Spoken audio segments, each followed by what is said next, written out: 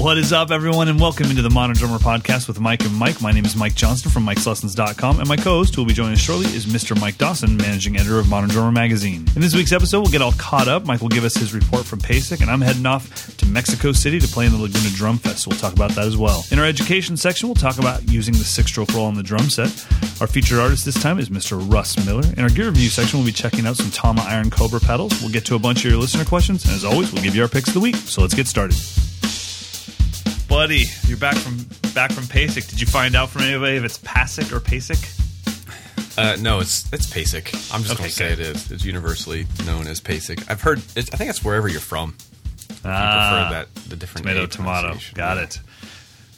Do you ever do you say pasta or pasta? Pasta. Good man. Good man. Does somebody say pasta? Actually, yeah. Most Europeans say that. Oh yeah. Yeah. So they You're just gonna make some pasta. They just don't have the ah sound in there. Yeah, I don't know. Language. I don't know. They got a garage instead of a garage. Oh no. They've got aluminum. Let's not do that again. Oh yeah. All right, moving on. So first of all, tell me how was PASIC. So I'm sure you saw a ton of people. I did. I mean, I was kind of like locked in the clinic room, so it wasn't a ton of social time during the event. I did get to wander around in the exhibit hall a little bit. And saw some people. The exhibit hall was smaller than in the years past. I think there's just been a down year maybe for the industry in general, but there was still some cool stuff. Sabian had some, I think they were 18-inch sick hats that were pretty crazy and weird. They've got holes all in them. It's getting silly. It's getting silly with that. I mean, my biggest problem with going, even, I've been alternating between 14s and 15s. My biggest problem is what it does to my hi-hat stand. It puts my legs in an uncomfortable position. So, because I still want the edge of the hi-hat to be at the edge of my snare drum. If I have 18s, I don't want 3 inches of hi-hat coming into my snare. Or you'd be like spread-eagled, yeah. So now, as far as the exhibit hall, was it the way it normally is, which is 70 to 80% orchestral and marching and then a little bit of drum set, or was it a good split? I don't know what the breakdown would be, but it's definitely more skewed towards classical and marching stuff. But, there were drum sets there. There were all the cymbals that, Zildjian had their entire lineup, not just their hand cymbals. Cool. Sabian also had, which were my favorites of the show, they had 16-inch Apollo hi-hats, which are part of that from big and ugly. Big Ugly. Those were awesome. Yeah. I really like those a lot. That's cool. One thing that's fun about PASIC, though, is at NAMM, sometimes you don't even know, you're not made aware that Pearl makes gorgeous symphonic drums. Right. Or, there's a lot. Some of their top stuff that takes the most amount of craftsmanship is actually in their symphonic line from all of these companies. Yeah. So getting to see that stuff and you go like, oh, could you just change out the snares on the bottom and give me that one? That's gorgeous. So I think it is eye-opening for a lot of people to understand that these drum companies make a lot more than just our favorite 10-inch rack tom or whatever. So. Yeah, and Ludwig's partner company is Con Selmer, and they make band instruments. They make probably most of their money saxophones and trumpets, but they also, Ludwig vibraphones, Musser vibraphones are very, very popular. So I imagine they probably make the bulk of their income not with drums. Well, Meinl's the same way. The bulk of their income comes from percussion, not cymbals. So really, cymbals is all you have to do is go to your local guitar center and count up how many shakers they have from Meinl and count how many cymbals. They have thousands of little tiny. When you go to Meinl's warehouses, you can see. Okay, that giant building over there with the airplane hangar, that's our percussion department, and that house over there, that's cymbals. So that's funny, and we put so much attention on the cymbal side of it. Right. Yeah. Yeah, and then no matter what you see, and it's, same for Toka, LP, or whatever, but you could see the biggest artist in the world, and you kind of forget, he is on a Meinl cajon, or she is using a Meinl shaker or whatever, or LP or Toka, but you kind of forget, they had to get it somewhere, and they're probably artists. So, and then as far as the people you saw at PASIC performing, anyone stand out? I'm sure they were all incredible. Yeah, there were no huge marquee kind of surprises. It was mostly a pretty inside show, which I don't know if that was something that PAS did on purpose to kind of keep it more focused and not bringing in rock stars and things this year. Right. Which I think made the clinics more clean and professional and informative, but it kind of left a little bit of the buzz. There was something to be desired. But that said, we talked about Marko Djordjevic last week. He's still one of my favorite of the week. Nice. Brian Carter, a young New York jazz drummer, he made his. He played. That was great. He's really, really kind of campaigning to get young drummers to learn how to swing, which is awesome. Cool. What a great thing. Nothing wrong with that. Matt Billingsley of Taylor Swift, he did something really cool. He performed one of Taylor's songs, which has a lot of combination of live drums and electronics. And he broke down exactly how he recreated the track and adapted the track to be better for live. Cool. It was really cool. He talked about all the choices because really I think most people probably think that you're kind of locked into like when you get those gigs, it's like here's what you do and you just learn the parts. But he was given a lot of freedom they just gave him here's the sound, here's the drum samples that we used. You figure out how to make it work and where to put what the trigger, what the loop, what to play live. Man, I mean, what a cool thing, because even if you were at a Taylor Swift concert, you would never see what the drummer is actually doing. But to get rid of Taylor and her band and the lights and just have the drummer and find out, okay, whether it's Britney Spears, Taylor Swift, it doesn't matter, Miley Cyrus, that gig is not easy. Oh, no. Those gigs are never easy. They're actually, to me, much harder than a rock gig where all I'd have to do is play rock and roll drums. Yeah. He can't hit the wrong pad or it'll be like a hand clap instead of a cymbal splash or something. Yeah, and so I think that would be an awesome thing to see. I could imagine that would be really cool. It was really cool. And he went like kind of deep into the details of it. I wish he would have had a chance to play a couple songs so we could kind of hear a bunch of different ways he does it. He just did one track. He only had an hour. But it was still really neat to see that, these guys aren't just monkeys on stage just for visual. He's really responsible for the production of the whole show, and the fact that there are no live drums on this one particular track. So he had to figure out where do I add the live element without destroying the pop sound of the song. Very cool. Mike Clark of classic of Herbie Hancock and the Headhunters. I saw a little tiny clip of that, but that was great to see, man. Yeah, so he brought his jazz group and did his thing. Real kind of. He's kind of got like a gritty jazz vibe. Oh yeah, so he's kind of going for it, which I dig. I met him when I was 17. I was working at my first music store, Drum and Guitar City, in Sacramento, and I'd only been there for about a week, and he just walked in, and I didn't know who he was. I was pretty sure I recognized him from ads in Modern Drummer, but I really didn't know Mike Clark and his past and stuff. Mm-hmm. And he just came in and he said, he's like, so you're a drum shop guy? And this is back when if you were a drum shop guy, you were clearly a drummer. You weren't an employee that sold drums. I mean, you committed to drums for your life. He said, so you're the drum shop guy? And I said, yes, sir. And he said, all right, that glass room over there, can we use it? And it was a teaching room. And one of the things I loved about this store was our teaching rooms all had sliding glass doors, so the customers could see lessons happening, which encouraged people to want to take lessons because they could always see the lessons. And the glass doors were very thick, so you couldn't really hear anything. So you weren't embarrassed if you were in there taking a lesson, but people could see you. So he goes, that glass room, can we use it? And I said, yeah, of course. And he just gave me like this 30-minute jazz lesson for no reason at all. Oh, and, wow, he cool. was very nice, and he didn't at the end say, now go buy my book. He just he's like, I hope that helps you. And then he looked around the shop and he left. Like, I think he just had a gig in Sacramento that night. He was checking out the local drum shops. It was so cool, man. Is he originally from your area? He might Oakland? Be a Bay Area guy. Yeah. But man, he even then, I mean, that's 23 years ago. He was gritty. Yeah, he was gritty and gravelly and playing and personality. But he was nice, man. He was really cool. So I will always remember that. And every time I see him on social media, he types in all caps. And he gives no craps, man.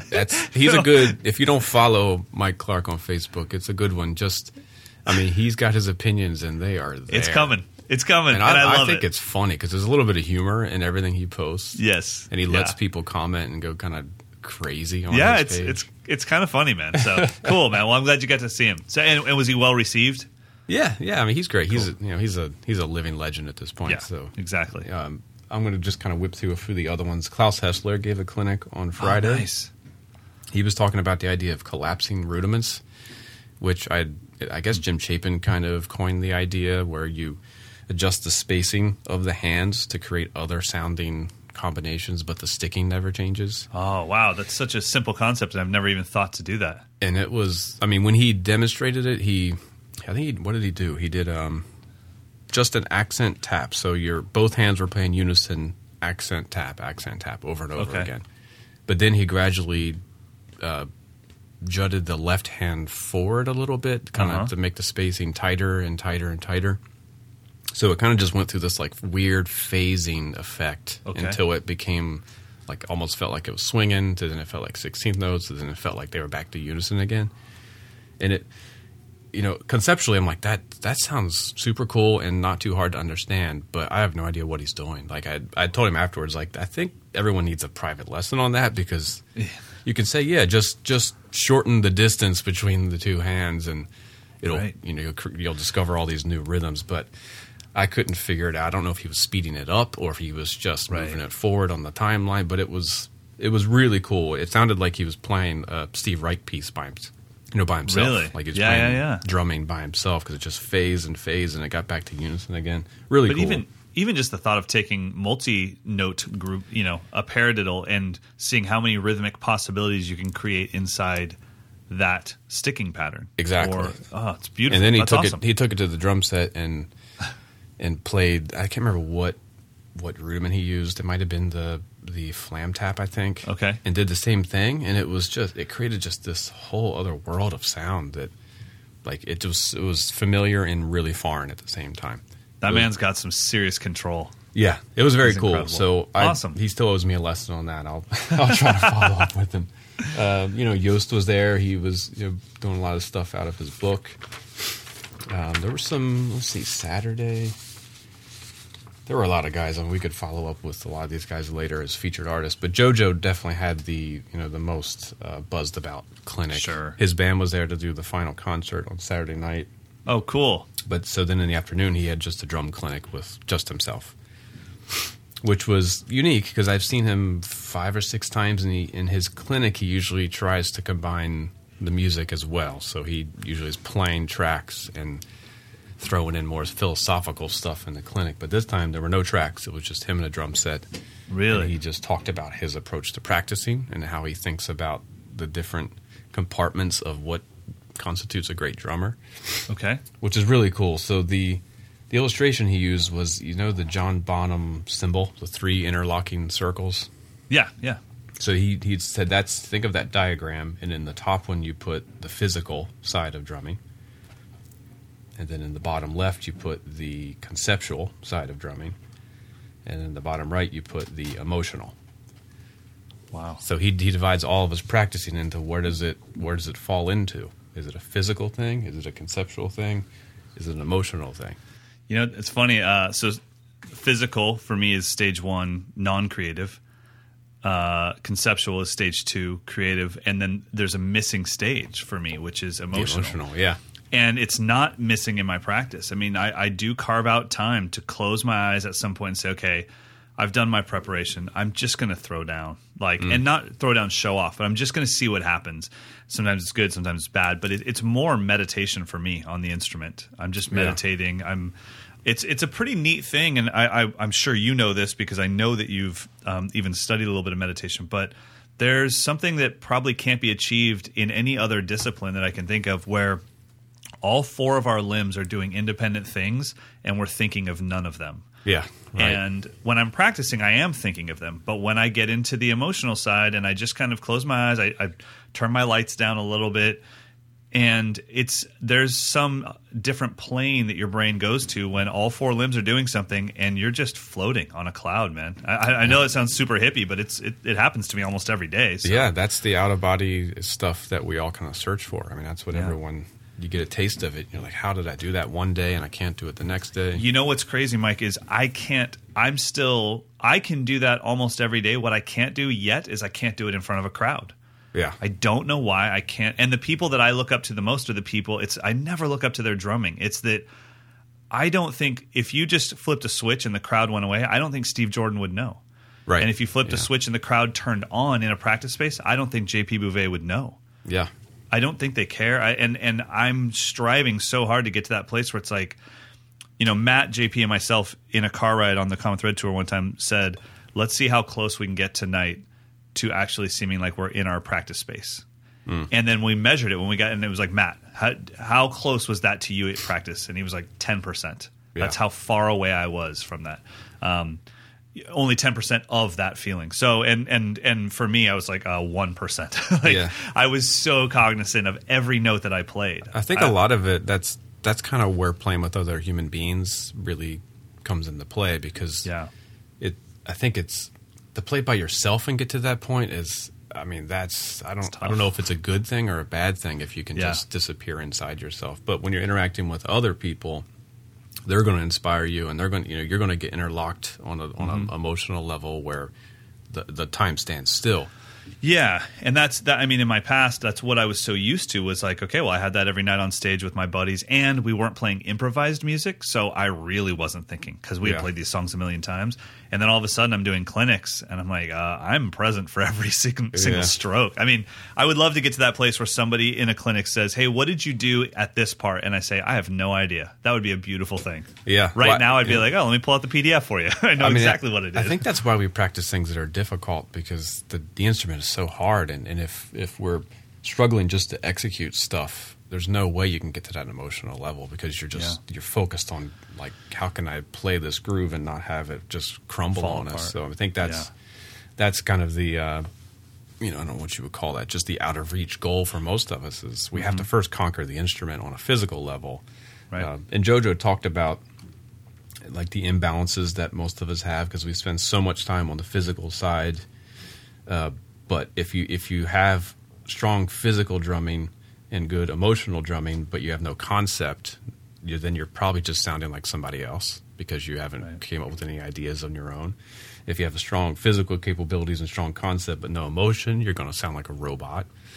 Yep. So he said, and I tend to agree, that you can actually have you can be insufficient in the physical side but be 100% in the conceptual and the emotional and still be a great drummer.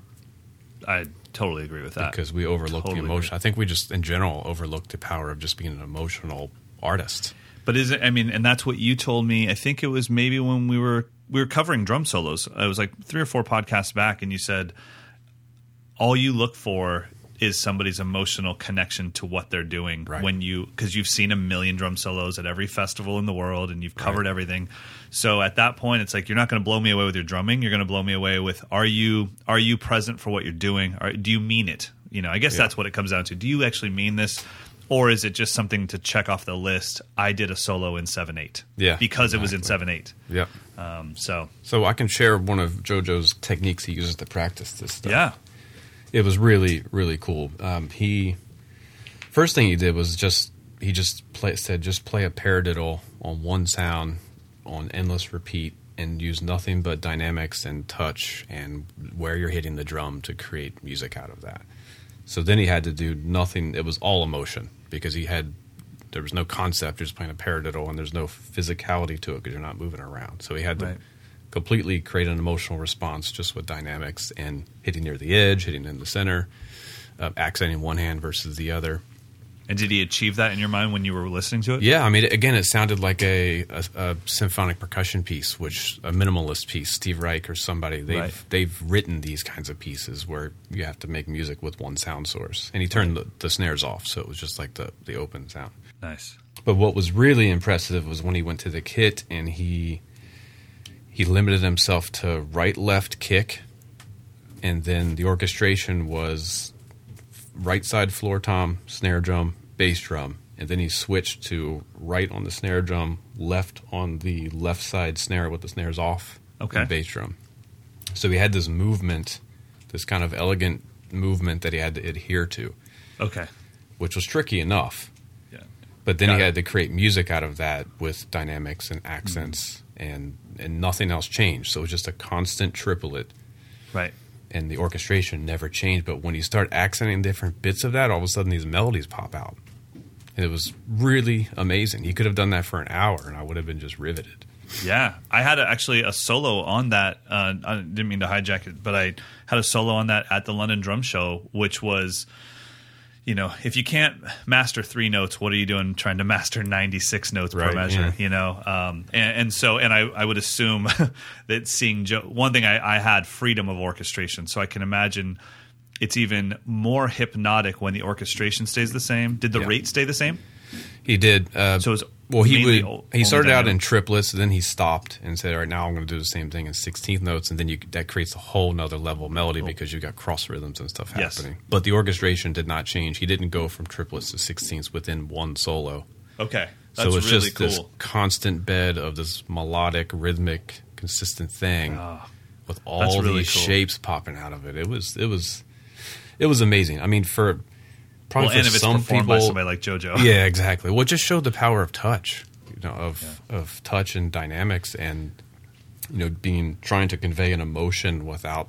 I mean, he didn't do any licks, any tricks, any JoJo stuff. No one-handed rolls, and it wasn't even that fast. I mean, he was probably doing it like triplet, triplet, triplet, triplet. Right. It wasn't even. There was nothing like beyond the capability of any other human in the room. But don't you think maybe, and I don't want to put words in your mouth, but don't you think maybe that's what makes a great clinic is when instead of being dominated, we're reminded of the fundamentals of drumming by the greatest drummers on the planet? Yeah. When we say like, okay, you know what? I'm striving so hard to learn all of this dense material, but I don't even have a paradiddle down on that level yet. And that's my biggest preaching point to every student I ever come in contact with is, man, you have 15 C minuses in the world of drumming, and you don't have one single A.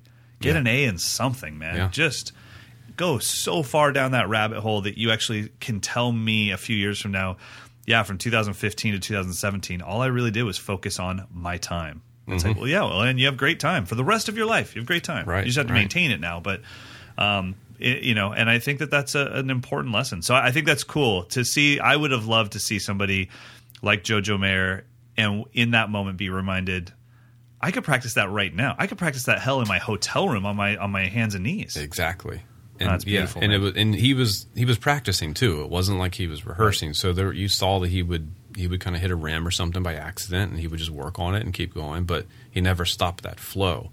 Yeah. And it never became. It wasn't ever like, oh, he messed up. It was just another sound, and it still fit. I mean, his just having touch and a concept kind of overtook everything, and it was. So that was his demonstration of the importance of focusing on your concept and your emotional expression rather than just the physical. I mean, but that said, he spent 30 years developing the physical side of his drumming to a freak show point. So there has to be a balance of all three. But that was definitely the one that I left there like that was inspiring, and I could do that today. Right. And it reaffirmed that I think that our sound and touch is paramount. I love it, man. That's awesome. Very cool. I'm glad you had a good time. Well, do you want to maybe push the 6-stroke roll to next week so we can go deep into it? Because that was a half-hour wrap-up. Well, or we can just touch on it quickly. I mean, I would love to. I don't know what you do with it. I think we both probably use it as the Motown lick. We could probably do a little bit on it. A little touchy-touchy? Yeah. All right, so the 6-stroke roll in general, I think, is a bit of a new thing as far as what we now consider to be the 6-stroke roll. I think the general consensus from drum set players that did not study their rudiments since they were kids is that a 6-stroke roll is 16th note triplets with a single followed by 2 doubles and another single. That's not the original 6-stroke roll. So as far as how do you see a 6-stroke roll? Do you see it as the doubles are twice as fast as the 2 singles, or do you see it as a 16th note triplet type thing? Both, but it's usually just depending on what kind of phrasing. So sometimes I play it as every note is evenly spaced, so it sounds like triplets or 16th note triplets, or sometimes I play the inner notes as double strokes, so then it sounds a little bit more jagged of a phrasing. Okay, but I still think of it as just a 6-stroke roll. It's not anything. Right. And I also think of all the variations and inversions of that sticking as still being the 6-stroke roll. Got it. But what's kind of interesting is that's also the paradiddle diddle. Exactly. So you can use they're interchangeable, and that's why I think the paradiddle diddle, aka the 6-stroke roll, is probably the most valuable and important rudiment that we could totally master. agree. I mean, it unlocked so much for me when I really dug into that rudiment. Yeah. And it's not that hard to master, not that hard to get good control of. Yeah. So, I mean, it's probably still my most frequent fill or filler when I'm trying to transition between stuff. Or it's my get out of jail free card. If things are going bad, I can just jump to that, and it allows me time to reset my mind while that's just flowing out of me. But it's also one of those rudiments, whether you use it as the 6-stroke roll sticking or as paradiddle diddle, it's one of those rudiments that you don't have to do anything to it for it to be usable immediately. The day you learn it on a pad, you actually can go to the kit and do something with it. It could be a groove, it could be a fill, it could be something over an ostinato. But when you learn a Swiss triplet and then you go to the kit and you're like, oh, well, that doesn't sound quite as cool as it did on the pad, and you have to actually adapt it. Yeah. Not the 6-stroke roll and not the paradiddle diddle. It's one of those things where it's like, this could be a groove right now. Yeah, and I like that it's made up of two kind of mirror images. So you have a right, left, left, and then you have a right, right, left. So you can just start stringing those two chunks together and create endless phrasing that just flows and it's seamless. But it's still essentially the 6-stroke roll or the paradiddle diddle. You're just playing the first half or the second half of it. Yeah. I mean, I look at it as the way, I don't know, I'm assuming you've seen this just because it's a Modern Drummer product. But so when JoJo and Nerve played the Modern Drummer Festival, were you part of Modern Drummer at that time? Yeah, I introduced him. That was my first festival. Oh, no way. Yeah. Awesome. Yeah. Okay, so the after part where he's on the pad kit in the DVD series, so he's talking about drum and bass being almost like a sentence is the groove, and then you start stuttering that sentence. Yeah, chopping it up into beats or half beats. So it's where's the bathroom, where's the bathroom, where's the bathroom, the bathroom. Right. So I see the 6-stroke roll as that. I see the right, left, left, and the right, right, left as two parts of a sentence, and I just start stuttering, and I start stammering, and I'm going, and I just start stuttering those two chunks, and then, like you said, it's literally endless. Yeah. When people bring me a Gene Krupa thing or a Buddy Rich thing, I just say, just learn these two chunks of notes, right, left, left, and right, right, left, and you are literally done. Exactly. And I think that's kind of the key. I've talked with several people that they say they want to have this like flowing type of sound. I'm like, if you like Keith Carlock, if you like Steve Gadd, if you like Vinny Coda, if you like Steve Smith, if you like Dennis anyone Chambers, named Steve, I mean, they're all using this idea, which is single stroke accents followed by double strokes, and most of it comes from the 6-stroke roll or the paradiddle diddle. I mean, that is the language. So you're taking the accents, moving around the toms, hitting the crash with the bass drum, and you're just playing the doubles on the snare drum. Yeah. That's kind of the modern language that we've all built, our playing on. I'm trying to get away from it and go back to single strokes a little bit. Right. Just because that's all I did for 20 years was play double strokes on the kit. Yeah. It can also become a cop-out a little bit. It's kind of like I'm not going to be creative right now, and this will just flow out of me fine. And not everything needs to have 30-second notes in it. No. Actually, that's definitely something I do with my students. Is we will listen to 2 or 3 songs that they deem to be drum songs, and I'm like, you let me know when you hear a fill over 2 beats long. Yeah. You let me know when you hear 30-second notes in this drum song. Right. Yeah. Now take that to pop or blues or anything normal. And I'm telling you, and the other thing that I think would be really beneficial for drummers is count how many crashes in a song happen. It might be a lot less than you're doing right now. Yeah. I mean, I think it's that first track.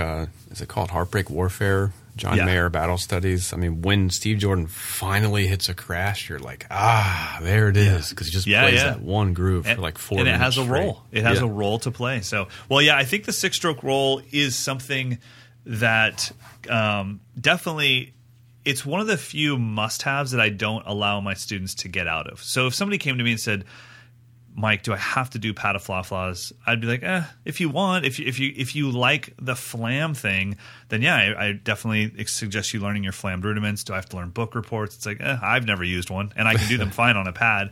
But when they say, do I have to learn the 6-stroke roll? I said, yes. Yeah. I can't get you out of that one. That and paradiddle diddle, you have to have it, because it's just, especially for people, let's say that you feel a little awkward doing the halftime shuffle thing, literally play a paradiddle diddle, between hats and snare, come down to the snare on 2 and 4, and it's like, you will get us through this halftime triplet feel song just fine without having to play a halftime shuffle. So there's so many reasons to learn this rudiment. So everyone get on your 6-stroke roll. The other thing is then go Klaus Hessler on it and start chopping up the rhythms inside that 6-note sticking pattern. Yeah, I mean, I think we've probably used it more than anything else. I think is that just that basic, or just the concept of a single followed by a double. That's one of my favorite syncopation applications. I mean, and that's what everyone teaches, is to play a constant double stroke roll and just accent what the rhythms on the page. And it's almost always ends up being a paradiddle or a 6-stroke roll variation. Yeah, I'm with you, man. Awesome. All right, well, let's get into our featured artist. I cannot believe this hasn't been our featured artist yet. He's definitely, in my mind, one of the unsung heroes of the drum industry, while also being touted as one of the heroes of the industry. He's been around forever, and yet he's still on top of his game. And he wrote a bunch of articles for Modern Drummer a little while ago. I don't know if he's still doing stuff, but I know that he is. Okay, yeah, so he took over Roy Burns' column, right? Exactly, yeah. I invited him to write, and because I knew he'd be a good one to just have. It's under concepts, which is all text, just whatever topic you want to kind of go off on. It's fair game, and so I knew he would have a lot of opinions. He's been around for a while. So I think it's been a year and a half solid that he's written every month for it. Well, let's give his name. His name is Russ Miller, and he has played with Nelly Furtado, Ray Charles, Tina Turner, Meredith Brooks. He's been, if you've ever seen a movie, then you've heard him. It's like he's on every movie soundtrack ever. I think I think he was doing something for the new Avatar soundtrack for Avatar 2. I don't know. I know he did Rugrats and Boondock Saints, Resident Evil. Those are in his bio in the magazine. Yeah, I mean, and countless TV shows. He's one of those guys that's just in the studio doing it all the time. And Russ Miller, the biggest compliment I can give Russ is we're doing the what's it called, the big beat or whatever, where they in Seattle at Don Bennett's. Woodstick, yeah. We're doing Woodstick. Russ was on it. JP was on it. JP didn't know who Russ was. JP, if you guys have never seen JP play, he's pretty darn good at the drums. Russ starts warming up for sound check, and JP leans over to me and goes, "That's what I want to sound like when I grow up." And I was like, that's a pretty big compliment. And yeah, he's got the Weckl thing. He can do all that fusiony Weckl stuff. Yeah. He's got the Benny Greb thing. He can do, or the Steve Smith thing. He can do all the Indian stuff. And he can do the big band thing. He's a quintuple threat. Yeah. He's a bad man. He's a product developer as well. I mean, the sub-kit kick that we've all used a bazillion times was his. I mean, it wasn't his invention. Guys have been doing that forever, but he kind of formulated this product that you see on every backline and the most cross studios. Stick thing that Yamaha put out, right? For 13-inch snare drums. I use it on snare drums. I use it on a little 10-inch Tama, the one that has the jingles in it. I use that with my electronic band. Love it. He also has the first. I don't know if it's the first, but it's the first one I'd ever seen. He has a cowbell with Meinl that has internal dampening. Oh, right. Because I always put gaff tape around my cowbell, and we were doing the thing for you guys, drum days. Columbus, yeah. Yeah, and I said, man, my cowbell didn't make it through. I think someone stole it out of my cymbal bag when I was flying or something.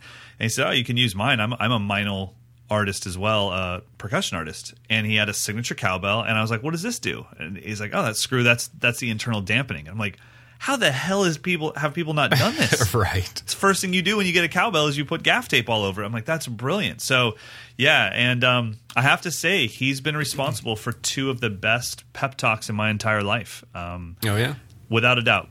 One was right after drum days. I came up to him. He was getting ready to leave, and I apologized for my drumming. And it was a big brother moment. And he said, "Look, Mike," I said, "Man, that was like a 70% version of me. I'm sorry. I'm sorry that's the first time you've ever heard me play."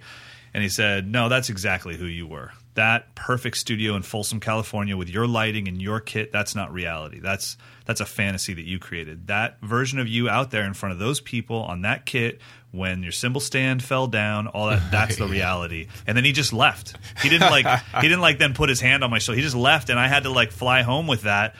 And I had to really think about the look on his face when he said it. And I had to think No, he wasn't being mean. He was actually saying, okay, this is a moment for me to shape a young drummer's life, and I'm going for it. And he did it. Yeah. And then it changed everything for me. From that moment, I've never once apologized for my drumming. Whatever it was is what it was. And then we were in Spain together doing a festival in Spain with Dennis Chambers. Same thing. I said, man, aren't you nervous? Like, we got to play like with Dennis and Wolfgang Hafner and all these, and Josh Dion. He's like, why the hell would I be nervous about Dennis being here? He's already here. I don't have to be him. And that's when he gave me the speech about no one on this festival can be more Mike Johnston than you if you just get out of your own way. Yeah. And once again, it changed everything for me. I just started focusing on the things that make me me, and I just said, look, this is who I am. So he's been my my unpaid psychiatrist. So I'm and he happens to be one of my favorite drummers. Both times I've played with him, I was in the front row to watch him play. And he was at Drum Days. I was impressed by how he was in the wings, just checking out everybody. And it wasn't he was there with his arms crossed evaluating. He was there to actually enjoy it and to find. I mean, I even remember him commenting on some different things people said, and he's like, "I've got to work on that." I mean, he's a forever student of the drums, which is really inspiring. I think his comment to you touches back on the idea of how open can you be in front of an audience? How vulnerable and emotional can you allow yourself to be? Yeah. I mean, and you know what's funny is I remember that festival. I don't know if you remember, but I think he came to that festival straight from Australia, and I remember his leg, like he was limping a little bit, and he said, "Yeah, I mean, I just took like a 20-hour flight, and my leg's pretty jacked up from sitting in coach for 20 hours." I don't remember that. And I remember he didn't mention that to the crowd. He didn't say, "Hey, I'm sorry if my double bass isn't as clean as normal. My leg is." It was like, well, they don't care. What do they care? Like, it is what it is, and he's never made any excuses. The other thing that's pretty rad is he played a medley in Spain, and it was all songs that he'd played on, and everyone backstage, Josh Dion, myself, Wolfgang, a few other guys, everyone was like, he's on that? He's on that? I mean, it was like hit after hit after hit. It was unreal how many hits that guy's been on. So... I think he's another one of those guys where he doesn't have the time to constantly tell us what he's doing on social media because he's too busy doing it. So I think it's pretty rad, man. And the article he wrote for us in the issue we're still talking about, December, is a pretty interesting one where he's kind of exactly what we've been alluding to this whole episode. Is the title is, "Are you playing the drums or are the drums playing you?"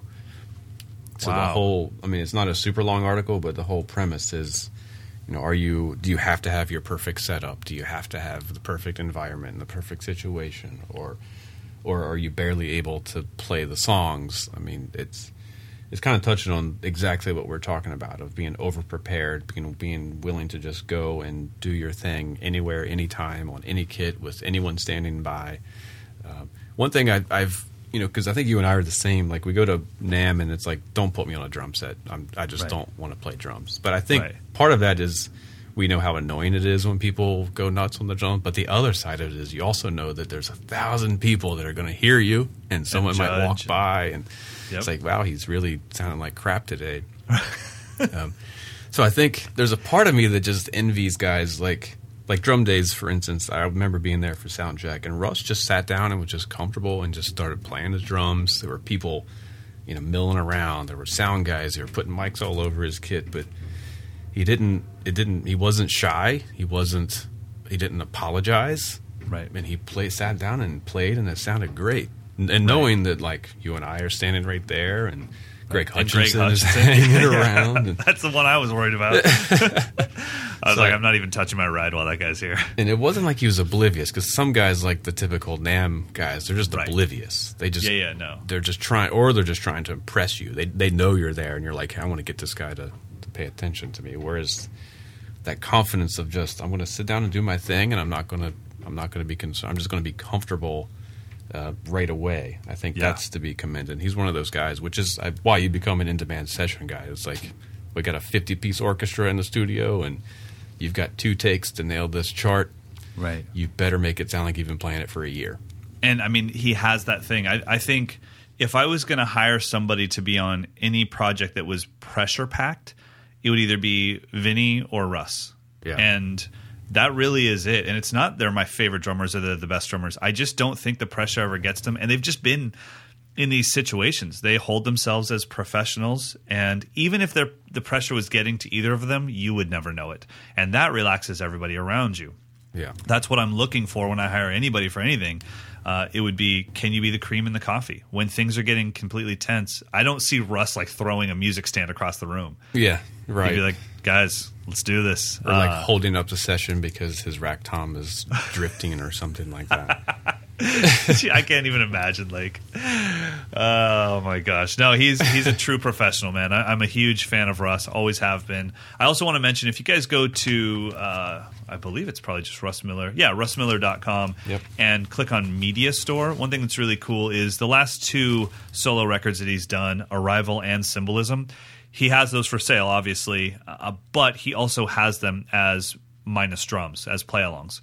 So you can buy the album, listen to Russ do it, and then if you really like the song and say, I wish I had a chance to play on that, then you can buy that album without the drums, which is a very cool thing. I mean, most artists are too protective of their material to ever let you make your YouTube video with their track or whatever. Yeah, so, right. Yeah. So I think it's pretty cool. And you might find a whole new respect for Russ Miller when you're like, I could play that song. And he's like, go for it. Let's see what you got. It's like, oh, okay. So, so definitely check out his website. If you have a traditional mouse, definitely stretch out your index finger before you start scrolling down on his discography. It's about 450 different scrolls before you get to the bottom. I mean, it's unreal how much stuff this guy's done. Really cool stuff. And he's played with everybody. So Cher, Bobby Caldwell, I mean, it never ends. I can just like scroll randomly and then it's like, oh, there's another thing, and he did this TV show and did this. So definitely check out Russ Miller. I'm a huge fan, as you can tell in my voice, and I don't think you'll be disappointed at all. All right, now let's talk about some gear. Now this isn't one that we have sound of, but I don't think I think maybe you and I, we were so excited when we started this podcast to actually bring people sound. We've definitely skipped hardware for the most part. Because we always want to give people the sound. But and this might be our first no audio supplemental episode. Yeah. Since episode 1. Hey, it's my gift to you. You don't have to do any editing. You just have to take out a couple coughs here and there. There we go. On cue. On cue. Beautiful. Sorry, everybody. I'm getting over something vicious. You've held it together for 48 minutes. I'm pretty proud of you. But so this is something that comes up a lot. I think my students mostly know that I'm a DW hardware artist, so they always feel a little timid to bring up the big challenger, which is the Tama Iron Cobra. And I think it's a fantastic pedal. It's been around forever. And one thing I really love about Tama is they haven't gotten too silly with it over the time. You know, like, well, it's just complete. It's like, oh, when I opened up their webpage, I was like, oh, that's the Iron Cobra. That's the new Iron Cobra is the Iron Cobra. Yeah, exactly. And they just keep refining it and refining it and refining it, and it's just it's a workhorse of a pedal, no doubt about it. Now, do you own an Iron Cobra, or have you played one for reviews? I do, and you know what? Okay. It is my failsafe. If I'm playing like a backline kit or something and they give me a choice, it's usually even over a DW5000. I'll pick the Iron Cobra because I just know that they're just solid. You know, the linkage seems to hold up a little bit better. The hinge seems to hold up great. So I have one that's like always in my car. So no matter what, I know I've got that pedal, and it's actually one of the older ones. So the newer ones, they upgraded. It looks pretty much the same. The beater's definitely different. They changed the beater, but they just updated all the little bits that were, just needed some upgrading. The hinge is smoother now. I think it has like skate bearings in it, I believe. Okay. What else did they do? They do have the spring underneath the footboard. I was going to ask about that. Is that something you feel, or what does that do? Does that throw it back up? Yeah, faster? You notice the return is just a little bit quicker. Okay. So the footboard kind of just stays locked to your foot a little bit better.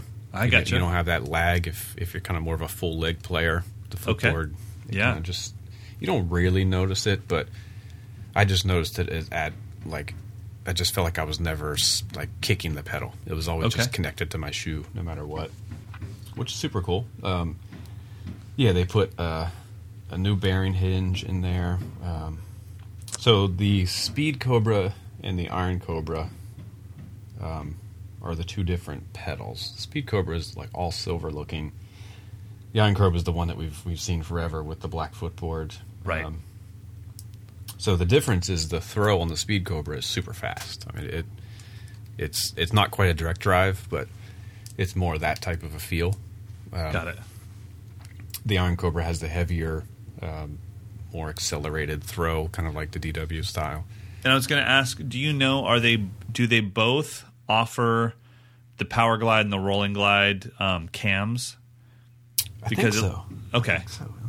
Because, the Power Glide cam has the offset cam, and the Rolling Glide is just a round cam, similar to the turbo and the accelerator in DW. Yeah, the Speed Cobra only has the rolling cam. I gotcha. Okay. The Iron Cobra can have either one. Got it. Very cool. Yeah, so the Rolling Glide is the consistent speed from start to finish, whereas the Power Glide, it gets quicker as you get closer to the head. Got it. Yeah, it's just... like I said, I'm a DW hardware artist guy, so I don't have the opportunity to play all this stuff all the time. But when I looked at it, oh, by the way, kudos, Tama, for your website. You have a very good website. Great pictures. This is a very modern website. But when I got to their website, I was like, God, I forgot how well constructed that pedal is, especially for heavy hitters. If you're out there and it's flying in and out of your gig bag every day, and if you're somebody like me that doesn't take care of their equipment at all, when they give me that pedal box that it comes with, I literally just throw that in the trash. Yeah, right. So it's like this thing is just a workhorse of a pedal. And, and they don't skimp on all the things that really matter, like the way the chain connects to the linkage. It's a real sturdy piece, so you can just very quickly just snap it right off. So when I put the pedal in my case, I just snap the spring off, throw it in the bag. I don't have to worry about the spring getting bent, or that, like, I think some of the pedals just have like a thin metal hook that gets stretched over time.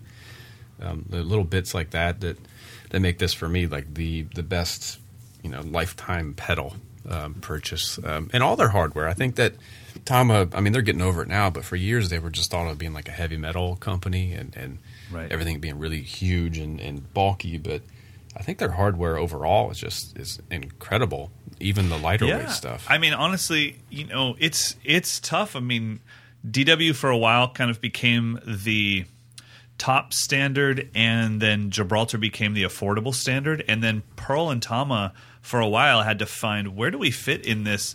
And Tama, to their credit, they just didn't give up. They're like, I'm sorry. It's got to be annoying to DW. Like, go away, Tama. Why do you keep making such good products? But it's like, dude, they're just still here. And Pearl makes great products too. But, I don't think people realize until they really step back that not every drum company makes hardware. And some don't make very good hardware. It's just not what they focus on. And Tama makes great hardware along with Pearl and DW. So, so everybody, if you get a chance to go to your local music store, see if they have the new 900 series Iron Cobra. And you guys reviewed the Speed Cobra as well? Yeah, we did. So if you need to play really fast, quick stuff, the Speed Cobra will be the way to go. If you just need a workhorse, do everything pedal, the Iron Cobra is as good as you can get, in my mind. Nice. I love it, man. I love it. Well, you don't get to hear that, but just imagine that Mike's feet and my feet are flying. All right, let's get to some listener questions. All right, where are we at? First one is from Josh Doyle. He says he recently bought a chrome over brass Pearl Jupiter snare, which is an old vintage drum. When he got the drum, he realized that it had a parallel strainer, and he has no idea how to adjust it or replace it. And you can't find anything online about how to replace it. So his question is, should I sell this drum and get another chrome over brass snare that has a more traditional setup, or should he take off the parallel strainer and retrofit it with something like a trick system? He really likes the sound of this drum, but he doesn't want to ruin its value by hopelessly retrofitting it. So what do we suggest? That one's 100% you, buddy. Yeah, that's a tough one. I don't know what you paid for this drum. I would imagine maybe a couple $100.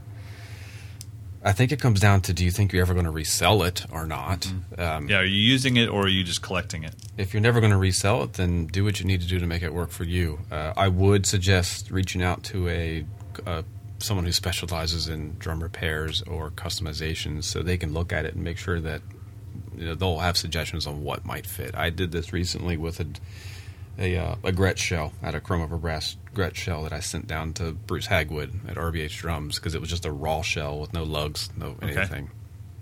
And I was like, I don't know what's going to fit on this thing, because there's all kinds of weird holes. Just whatever you need to do, make it happen. So he just hooked it up, and I just got the drum back the other day, and there's no way that I would have been able to find a strainer that fit it to make it work right. So, is that the one you sent me a picture of? Yeah, exactly. I just got that's it cool. Yesterday. Okay. Yeah. So you didn't buy it like that. You just had the shell. It was just a raw shell. Oh, cool, man. So the strainers are tough because they're not all measured the same. They're not all, the screws don't fit in the same spots. So Josh, I would definitely get some professional advice before you do that, but I wouldn't be afraid to retrofit it if you can't find a replacement system. I don't love those parallel strainer systems. I think they were a bit of a fad in the 70s and 80s or whatever. Yeah. So I would, if you're going to keep it, get that thing to work so you can use it at every gig. If you're going to sell it, then keep it original, sell it now, and get something else, because there's so many chrome over brass snares out there. Right. You could find, probably for the same price, you could probably find a Slingerland or a Gretsch or a new Gretsch, an old Slingerland, a new Gretsch. Yeah. There's so many options. So it just depends on how much you love it. I mean, I know that's a great drum. I'm pretty sure that Stuart Copeland used that drum on a lot of police stuff. Really? So, yeah, it's like a heavier brass shell. And that's with the old, the really highly coveted Superphonics from the 60s, or maybe it's the 50s. You can't even, they're hard to find for like under $1,000 now, the chrome over brass versions. Yeah. That's kind of like Kenny Aronoff's secret weapon. Nice. So it's a good drum. So hopefully you can make it work for you, or sell it and find something that will. There you go. Next question is... This has come from Ramon. In regards to technique, most people believe that it doesn't really matter as long as you get the desired tone that we want, but it does matter when you're talking about being able to play for long periods of time, like when you're in your 60s and upward. Traditional grip has been used since the beginning of the drum set, but there have been several famous drummers who have made the switch from traditional to matched because of physical pain using that technique. What do you guys think about that? Well, first of all, I wouldn't consider traditional grip to be a drum set thing at all. It wasn't created for the drum set, and we don't know what technique would have been created if the drum set came before the single snare drum that was slung over somebody's side. When you think of marching nowadays, you think of the marching drum right on somebody's belt line, but that's not how it started. It was over on their hip, and so it's almost impossible to play matched grip when your drum is on your left hip.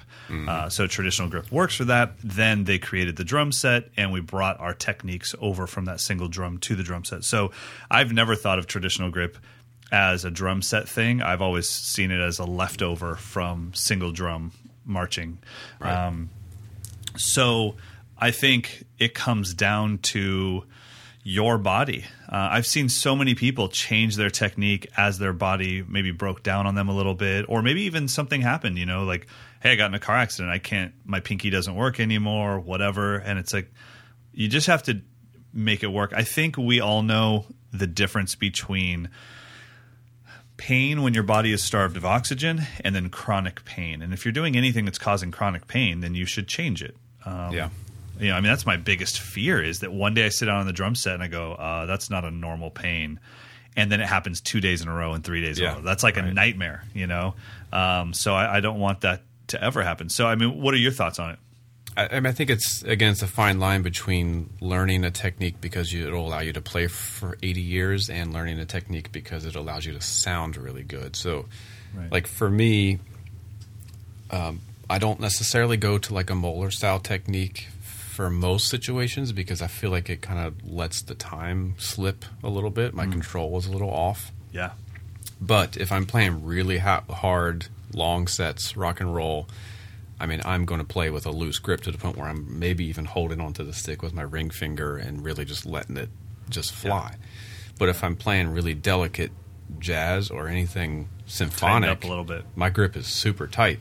Yep. But I'm only going to be playing for short spurts of time. I'm not playing. And for you're like playing an at hour. A low dynamic. Generally. Exactly. Yeah. And the tension is not it's not like from the neck down. It's just in my fulcrum is tighter. Good point. Yeah. So I don't think the technique is to be blamed. I think you have to have a purpose and an intention for what you're doing, and realize that a tight hand technique is not going to be good for long stretches of playing. And you can have a tight hand technique and still be relaxed. So you're not... Most of the pain people have is shoulder, neck, and back pain. I have a quick question on that. Probably 20 episodes ago, your pick of the week was a yoga app. Do you remember which one it was? Was it Yoga Nidra? Yoga app? No, I had or a meditation app, sorry. Yeah, Headspace. Headspace. Okay, so let me see if I can find it. Okay, so there's one called Yoga Nidra, which is pretty much the same thing. It's not yoga at all. It's the mindset of it. But what it does is it's, this guy who created this form of meditation, and he walks you through pretty much from your forehead all the way down to your toes, relaxing everything and being conscious of it. Not just relaxing it, but being conscious of your ring finger and your palm and all that. So I would assume it's very similar. I tried that. And it's about a 10-minute process. I used that app while improvising on the drum set, and man, I was like jello by the end. And I don't think, when you said the tension in your hands is only from the wrist down, I don't think people realize how many muscle groups they have activated that have nothing to do with the movement of that stick. Yeah, gritting your teeth. And when you like touch them in their shoulder and say that, it has nothing to do with this, and they relax it. And then you touch them in their traps and their chest and their obliques, and it's like, dude, you are so tense. Yeah. And it's not helping. It's just taking up oxygen in your body. So, I mean, even something like that might be helpful. But as far as technique goes, I think we're both on the same page, which is pay attention to chronic pain. That's different than exhausting your muscles of the oxygen they have. And make sure that you're relaxed when you play. You'll be able to play for a long time if you stay relaxed. Yep. So let's do one more question. This one's kind of funny. This comes from Drum Anonymity. He sent several questions, but I'm just picking one that I thought was funny. Why do so many great drummers play such crappy music? Dude, that's awesome. Oh, God, that's like the bane of my existence. Not even just what I listen to, but even for me. So let me start, because I'm the one that has to do these clinics. It is so not easy to get someone to write you a clinic track. It is very hard. The cost of hiring a full band to write me a track is not easy. And I'm not playing with musicians every day. And even if I did play with musicians every day, I would still never expect them to hook me up with a written track. I'd still have to pay them. Yeah. All right, here's $500. Make me a track in 9/8, and then we go back and forth and back and forth. So it's actually not that easy. I don't understand the laser beam thing, but it's just part of it. I think it's because usually when you hire someone to write you a track, you generally just hire a keyboard player. So he just keeps grabbing presets like, trumpet preset 9. So, but I think, but it's a real thing. It's an issue. It is. Well, I mean, I think it depends on what world you live in and how do you define crappy music. So, of course, I think there is a bit of a history in the drum clinic world that kind of started in the 80s. So you have all this stuff that started in the 80s. So when Dave Weckl was playing clinics, he was using the Yamaha DX7 and all these synthesizer sounds that were being used to good creative effect by Chick Corea in his band. Right.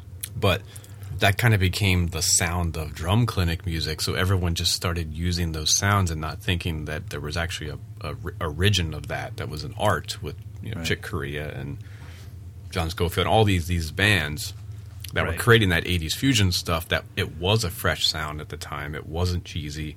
It didn't sound like you're going to the dentist and getting a root canal. So there's a bit of that, and I think the other side of it is you can't really learn or teach taste. It has to be developed and kind of fostered over time. So, and I think if you have great taste, you're not going to necessarily gravitate towards drum solos all the time. So there's a bit of a rub there, because it's just a drum solo in most people's hands is a pretty distasteful display of technique. Sure. Agreed. So you're not going to be like, let me make sure I have some music that is really, related to Chopin or something. And I mean, honestly, like if you think about having great music, it would distract from the drumming. Right. So when the music is kind of like dismissive, then all of a sudden it becomes a real drum clinic. Yeah. When I did a thing last time I was in Mexico, I did a thing with Eloy Casagrande, and he played a couple Sepultura tracks. And honestly, it wasn't very clinicky at all because it was more like just being at a concert, but I was missing. I'm like, where the hell's the guy that's singing? Where's the band? Yeah, it really wasn't as good as you would think. And then when he played some play-along stuff where I would definitely consider the music to be cheesy, it was much more enjoyable because I got to dismiss the music and only pay attention to the drums, which is the whole reason I was there in the first place. Yeah. So I think, yeah, I mean, it's kind of weird. I think I'd feel weird playing a song. I'm going to Mexico. I'm going to play 3 cheesy tracks. I don't think they're. I mean, the guy that wrote them, Dave McKay, I think is brilliant. But he writes me drum clinic tracks. Like, it's not about him displaying his piano prowess. It's like, let me get out of your way so that you can express yourself and just have a bed of music backing you up. But I am always asking him, like, hey, can you change that to like a real piano preset? Like, I don't need that keyboard thing, man. Or make it a B3. I mean, that's what we've kind of gravitated towards. I'm like, can you just make that a B3? Like, make it something organic. I don't want laser. I don't want it to seem like I'm, filming an episode of Star Trek. Like, so I think a lot of what we feel is crappy is more the sound, the palette of sounds that are being used. So I think it would take an extra effort to be like, all right, I think Mark Giuliano is a good example of this, where his taste is so refined and his aesthetic is so, it's just cool. Yeah, no, so absolutely.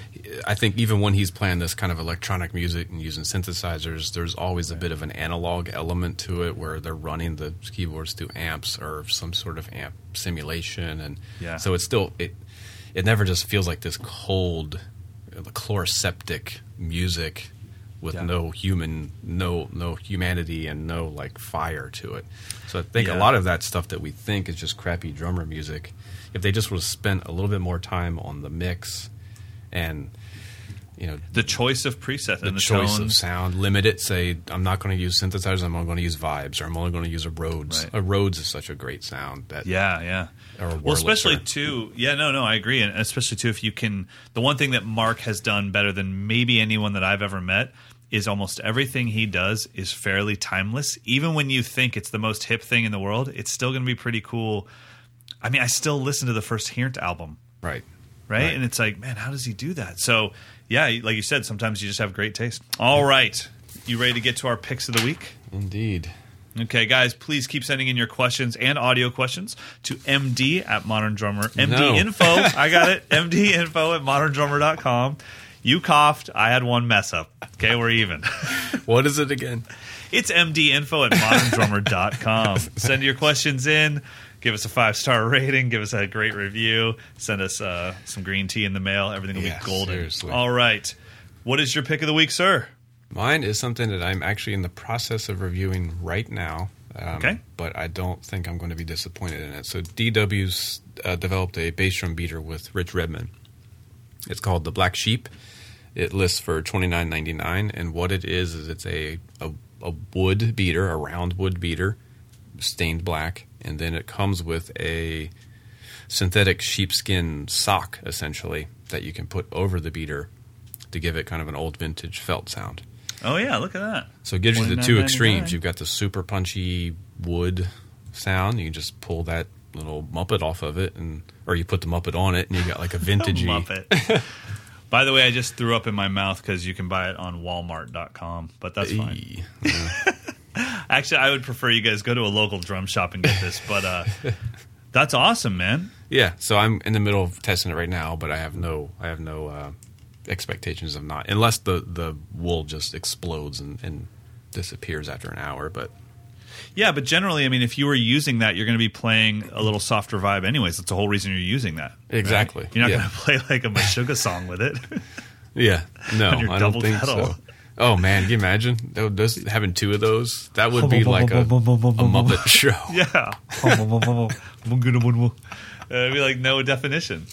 That's cool, man. Yeah, so I'll have more to report on it, but I mean, I think it's just a great idea, and I've messed around with that in the past of like putting, gym socks over the beater or taping. Benny Greb talked about taping a wristband on it. Yep, and it works great, but this is just designed to do that. You don't have to worry about taping it or anything. Yeah, I'm one of those guys where I actually don't like the I don't know even how you'd say it, but just the kind of simple fix thing. I actually like when a product's made to do something. Yeah. Even though I know I could get out of it for free, it's like, can you just give me something that was designed specifically for this? So I think that's fantastic. All right, well, my pick of the week this time is we've actually covered their drums, I believe, once. The company is called A&F Drum Company. Did we cover them once? I don't know if we have, but I have a review in the can of one of their snare drums. Oh, you do? Yeah. Do you know if it's the pancake one or is it one of the brass ones? I don't remember. Okay. I think it was like a 4x14. Cool. I didn't test it out. It was my friend Steve in Austin. Okay. He checked it out. So, well, they're an amazing drum company. Very, very vintage stuff, but brand new, and some really cool things. The pancake snare is unbelievable. So check out their stuff, but my pick of the week is not their company, it's their Instagram feed. So it's Instagram.com/A, the letter N as in Nancy, F as in Frank, Drumco, DRUMCO. So it's ANF Drumco, Instagram.com. And they just have some great samples of these drums, and they're really cool. It's a great vibe that they've created. I don't know a single person at this company. I'm not related to this company. I'm looking at, they've got an 18x4 brass bass drum. Right. Yeah. Dog. Which is also a snare drum. Right. Yeah. But could you imagine walking into somebody's house and you see that and you're like, you're clearly in this to win it. Like, their stuff is really cool, super vintage. I'm actually considering buying. They have a, where did it go? They have a 5.5 by 14 raw brass snare drum. Yeah. And sells for $1,100. It's not cheap, but if you look at these things, they shouldn't be cheap. This is really handmade stuff. So, anyways, I think I'm actually going to buy one of their raw brass snare drums just because I kind of want it. So, yeah, Garrett Goodwin is using one with Carrie Underwood. Oh, really? Yeah, and it sounds. Nice. He tunes it really low. I think he's using the piccolo, and he tunes it really low, and it sounds awesome. I think they're another example of taste being more important than anything else. They've created a vibe. They've created an aesthetic, and they're never going to deviate from it. And that, I think that attracts, they've got their tribe, the people who want that kind of rustic, almost steampunk looking kind of drum stuff. And every drum's going to have that vibe.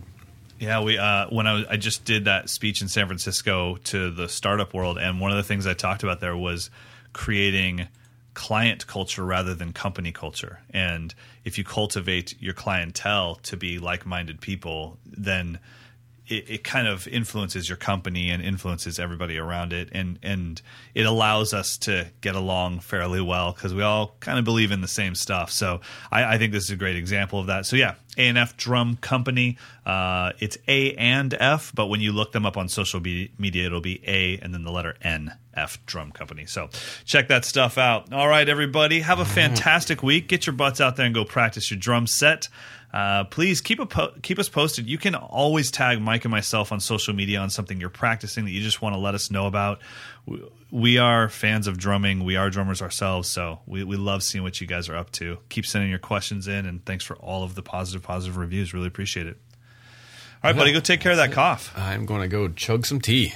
Sweet chicken gumbo. I've got to teach live lessons all week, Thursday, Friday, and Saturday, because I'm heading off to Mexico next week. So today's lesson is, we're actually doing a whole 3 days in a row of style analysis. So we're going to analyze blues today and analyze what are the things you have to have in your back pocket to get through a blues gig. Not to be a blues master, but get through and really learn the rules. I think people don't really know the rules, and then this is one of those situations where it's like, hey, after your fill, don't hit that big shiny thing called a crash cymbal. Just go right back to the groove. And that's something unique to blues drumming. So we're going to get into a bunch of that. So if you want to, check out Mike'sLessons.com. Until then, everyone have a great week. Take it easy, buddy. See ya.